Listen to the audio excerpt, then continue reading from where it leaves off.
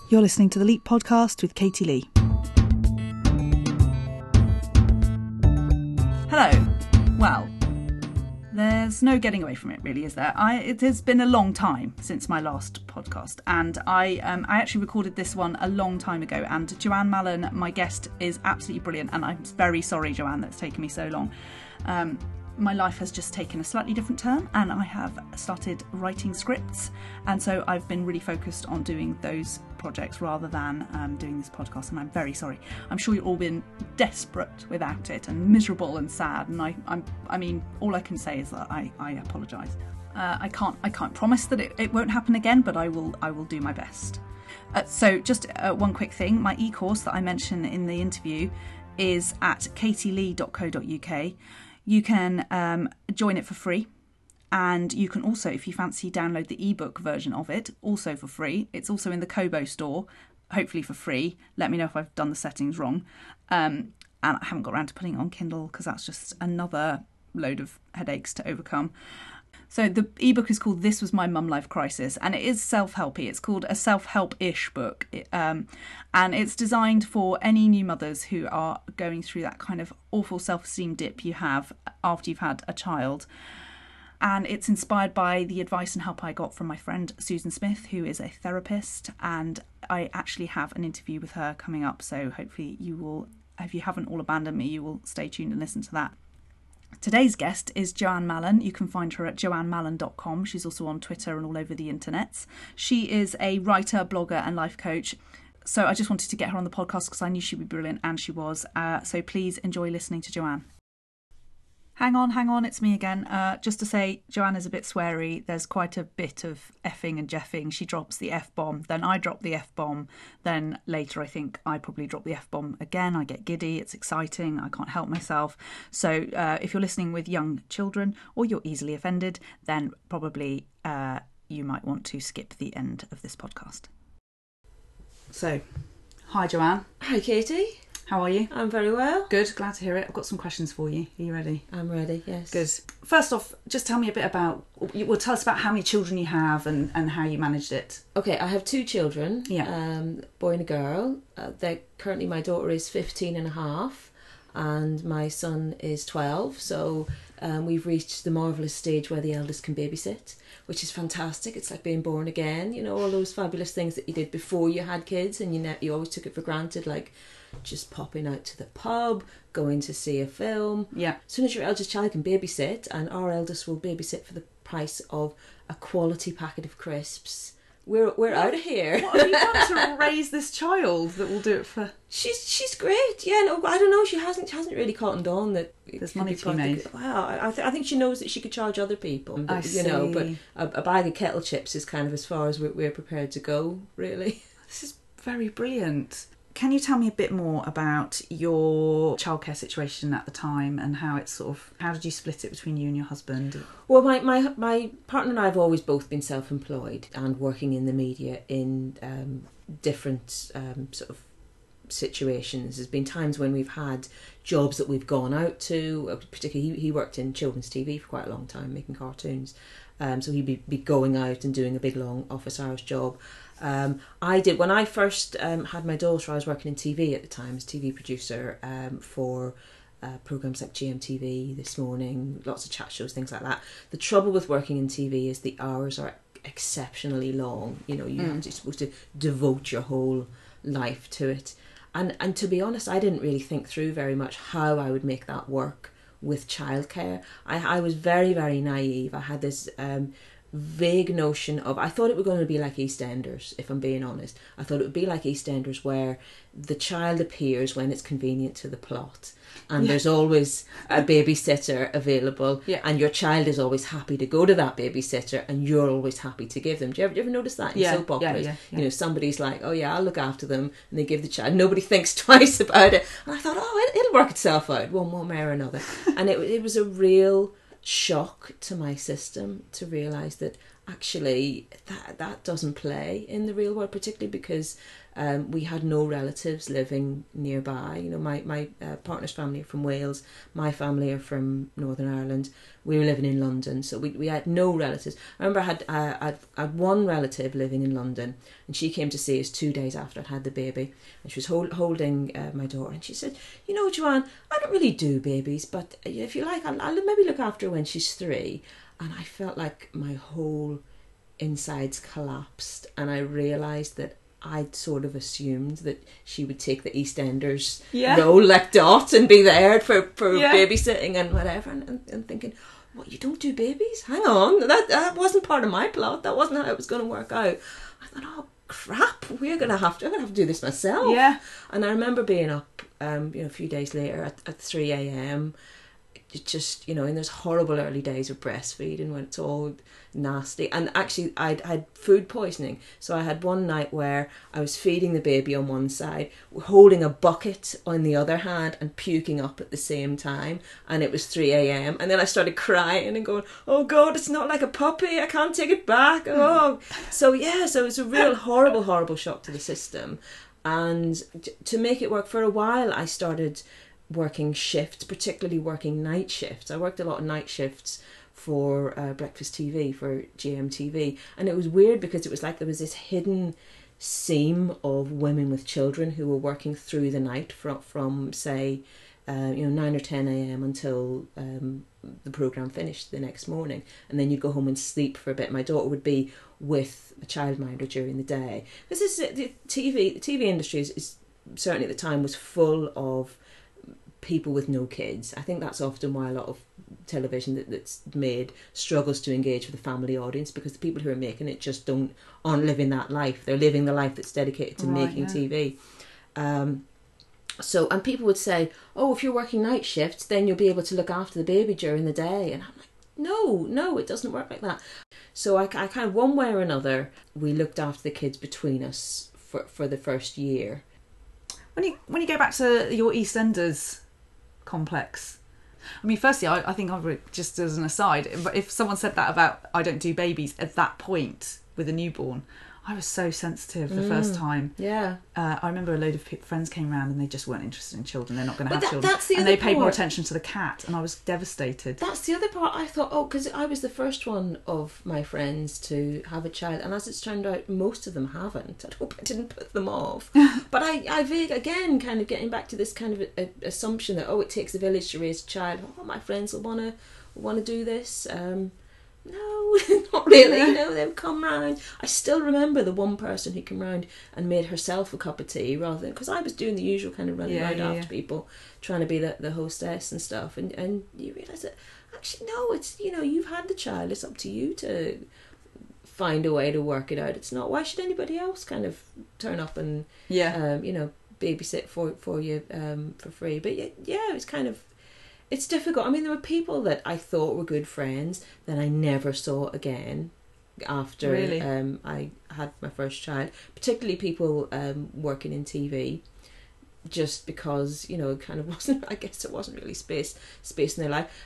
So it was quite difficult. But I mean, talking about self-esteem, I remember that complete shock and change in focus from when you're pregnant, particularly with a first pregnancy. Everybody thinks it's lovely and it's, you feel quite pleased with yourself, as if you were the first woman on the planet ever to be pregnant. So you just kind of sat there stroking your belly and just marveling at how amazing you are to have got a person inside there from scratch. Yes, from scratch. And so you're the centre of the universe, and then as soon as you have the baby, it's like as if you instantly become invisible, and the baby is the thing that everybody focuses on. And at first you're kind of proud of that too, because you think, well, that's a reflection of me. I made that special baby that you're all worshipping, and you feel proud because that's a bit of a reflection of you, but that only goes so far. And I think that this is where it just your self-esteem can take a hit, because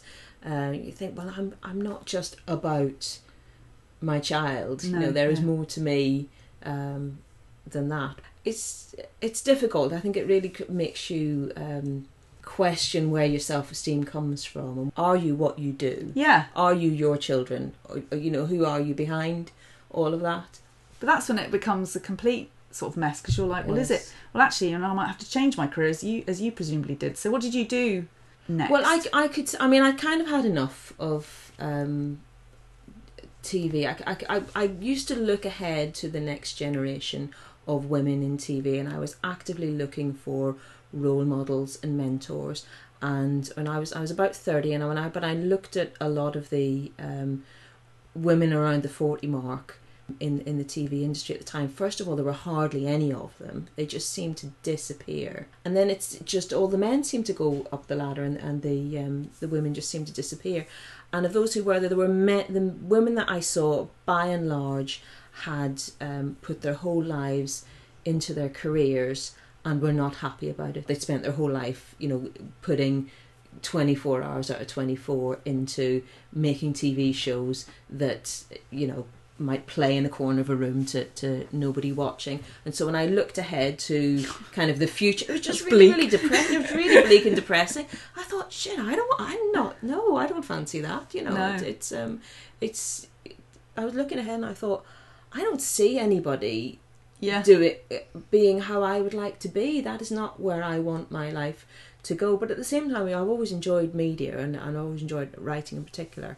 And then I started reading about coaching. Life coaching was starting to come over, and I was reading, and I just felt very strongly drawn towards it. I thought, God, I really like this. This sounds really an interesting thing that I'd like to take further. And I went and did the coaching training, and I really enjoyed it as a thing to do, but also for my own sense of self. And I spent quite a few years doing a lot of I guess personal development work, you know, studying NLP and lots of different things, because I was really set on wanting to be a better parent, because I had, my own family situation had been very, very stressful growing up, and I grew up in a very stressed and unhappy household. So I really didn't have the sort of blueprints to be a good mum. I thought, I can't really sort of, I don't want my history to be my child's history. Yeah. I want my child to grow up in a calmer and happier and more loving household. And although I've never believed in, as I said, the perfect parent, I thought, well, I'd like to be the best parent I can be. So I spent a few years doing lots of personal development training, doing some coaching work. So I kind of, over time, I've evolved just a bit of, I guess the official term is portfolio career, but it's just kind of a bit of a mishmash in that I do probably about a third of the time I do one-to-one coaching, mainly with women, mainly with people working in media.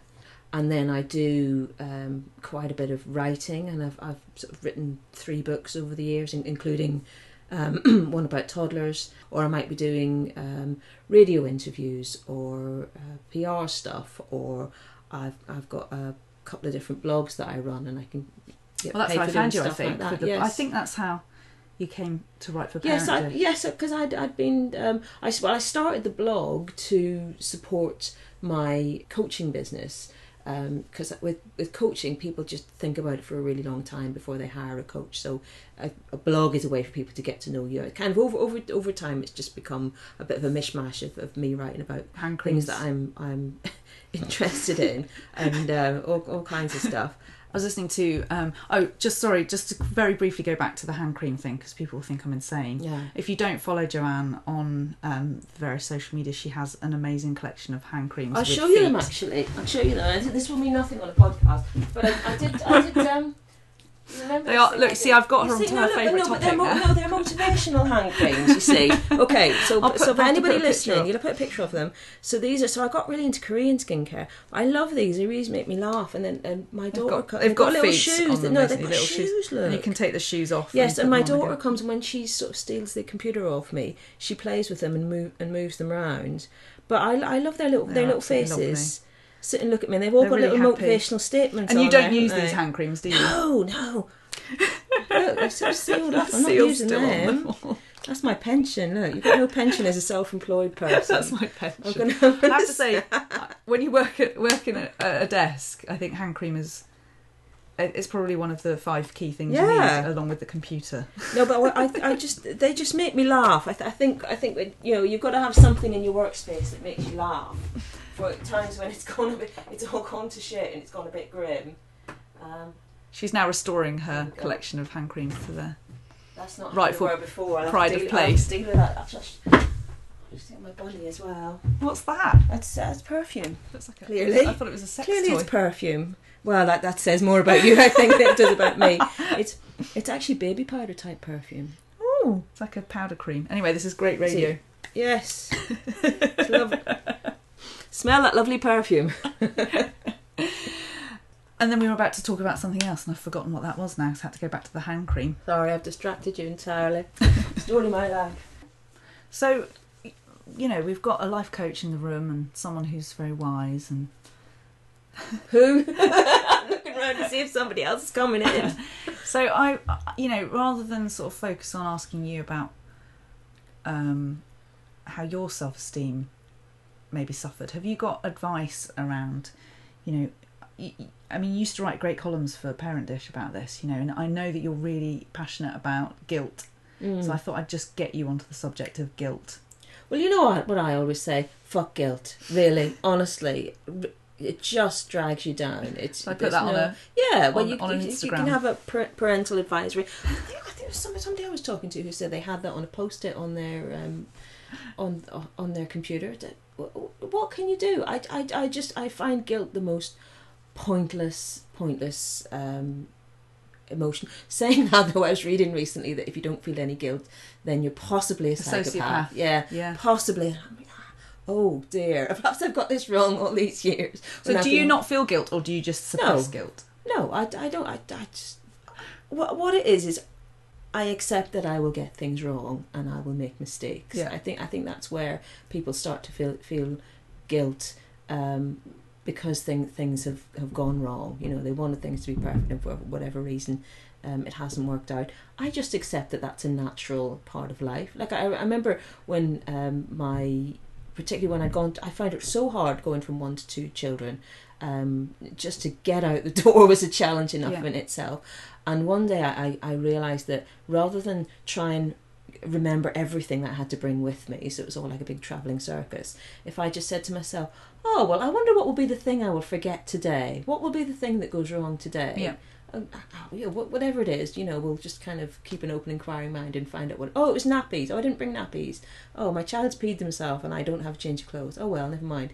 And I kind of take that attitude of wondering what's going to go wrong rather than the pressure on myself to make sure that things didn't go wrong. I think for me, having that sort of shift in attitude was really, really helpful and took a lot of weight off my mind. So because I'm not aiming to be perfect, and I know that I will get things wrong and make mistakes, but I always try to learn from that, and I try to do better. I aim to be a survivor and a person who learns rather than a victim of life. That's why I don't see why I don't understand. I have no place for guilt.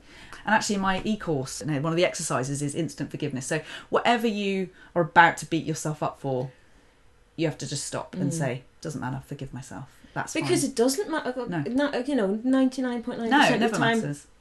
It doesn't matter in the long run. It really, really doesn't. It's really helpful if you try it with your partner too. If they've forgotten something or cocked up, and you just it's done now. That's more of a challenge, isn't it? No, that's really tough. That is Gandhi. We're into Gandhi territory there. Oh no, I'm a big fan of Gandhi's. Be the change you want to see in the world. So if you want more peace in the world, you aim to be more peaceful yourself. Although I don't think he was that nice to his wife. So not everyone's perfect. Yeah, but that's kind of putting the focus on somebody else, isn't it? You've got to kind of take it back to yourself and take responsibility for. I'm quite big on being an adult and taking responsibility for yourself and not blaming other people. And again, that's part of my e-course is about the inner adult stuff, because it's the inner parent that's making you feel bad that you forgot the nappies, or and the inner child that's kind of going, I forgot the nappies. And, but to what extent are you going to when you're going to reach the point where you step away from those and just be yourself as an adult in the world, and accepting that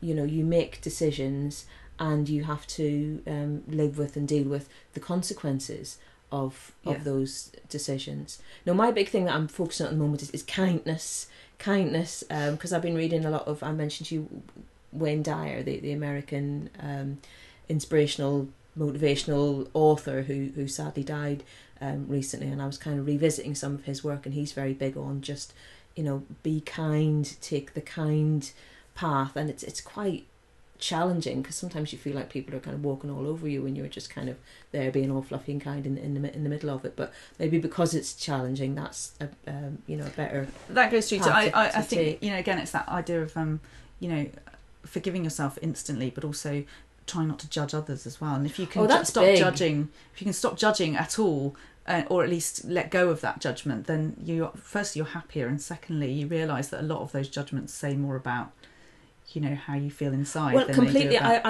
can't remember who said it, but the thing that I found really interesting that I read years and years ago was, if somebody pushes a button in you, that's because you've got the button.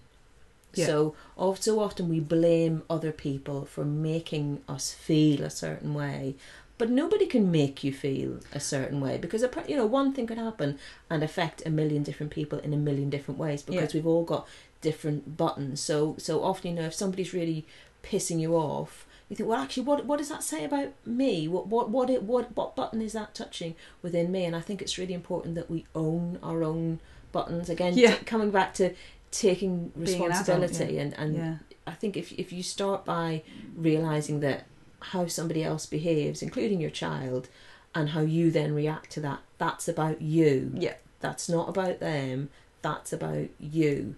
And not to feel guilty about that, but just to really examine it objectively, and think, well, what is it about that's really annoying me, or making me react in a particular way. And it's quite difficult, because then we have to confront all our kind of own stuff and baggage that we've got going on. Well, there's also a difference as well. I think it's that, it comes back to that, the inner child stuff, but also the inner parent stuff, the things that you heard growing up, and and how much of that is actually about who you are. When you think of yourself as an adult, you're like, well, actually, my daughter the other day, I was telling her off, and she started mouthing, pretending with her mouth while I was kind of telling her off, and that's irritating. And it was so irritating. I just wanted to, in that moment, my inner, the child in me, just wanted to lash out and just have a sort of, but in that moment I thought, what is happening here? There's something going on, and it's a lot to do with, if I had done that to my mother,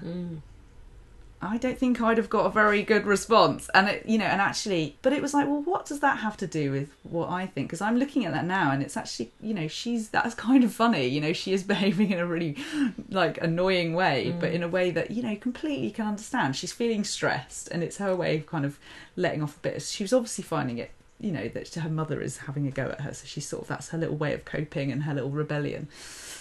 And my reaction to that is about, how I know my father would have, looked at that, and I would have, children should be seen and not heard. There is a real part of me it's like, we'll have to really question those little feelings that have nothing to do with who I am as an adult. They are to do with my own sort of parent-child sort of stuff. But it's good that you've got the awareness that you can go away and think of that, rather than automatically just going into the parenting patterns that you learnt, which may not necessarily serve you now. I mean, we live in an age now where people do kind of examine themselves an awful lot more, and so many things have changed. Like, for example, smacking. When we grew up, smacking was pretty much how it was. It's pretty socially acceptable. It's far less socially acceptable now. I mean, I know there's still people who do it, but generally, so you don't see children getting walloped at the bus stop like you used to. That's all kind of changing. So I think it's good to kind of stop and examine yourself, and also recognise that when your child is really ticking you off, there's more going on there than just your child acting out. Yeah, exactly. With you, because you kind of changed your life, you didn't have to try and return to it, really. Well, you did for a bit. There is no kind of, I usually ask, when did you start to feel normal again? And well, I've got a theory on that. I feel that at any point in your life when the tectonic plates shift, you don't go back to normal. You find a new normal. Yeah, I think that's what it is. It's life is about moving forward, and things will always be changing, and you've got to find your new normal. I mean, I remember thinking about this a lot when I'd had my second child, and I was really struggling because life was so different. And because I've been quite active with my daughter and taking her out to lots of things, and then I had my son, and as a newborn, my son was one of these kids who just you couldn't stop feeding him. You couldn't fill this child up. So I was pinned to the sofa for days and days. Meanwhile, my daughter was just roaming feral around the house, and I was sat there weeping, going, "Oh, we used to bake, we used to do Play-Doh. Now I'm on a sofa all the time." And then I just realised. Eventually, I thought, we're not going to get back to normal. We're not going back. You don't go back in time. We have to find a new normal, and I have to work out what I want this new normal to be. And I think that's what it is your normal will be different every time there is a major change in your life, including having children. But there'll be other major changes as well, and you just have to kind of deal with it and learn from it and move on. I usually ask for your kind of advice to new mothers going through this, and you've kind of given us loads already, including the pithy fuck guilt. Is there anything else you kind of... I think be aware that there will be some days where getting from one end of the day to the other with you and your baby still alive and just about functioning are as good as it gets.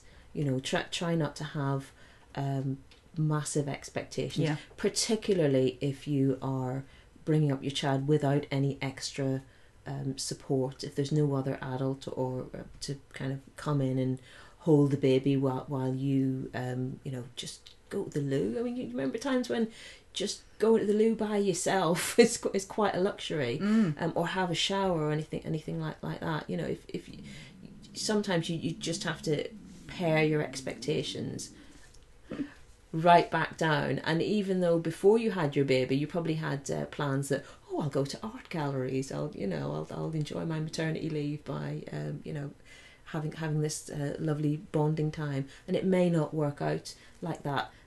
That's okay, and the thing to cling on to is that it's a phase, and like every phase, it will pass. All phases pass, the good and the bad ones. So when you're going through a bad phase with your child, bear in mind it won't last forever, and it will go past. Probably when you got to the point where you think you can deal with it, then it'll move on to something new. But equally, the good phases pass quickly as well. So please do enjoy those times as much as you can.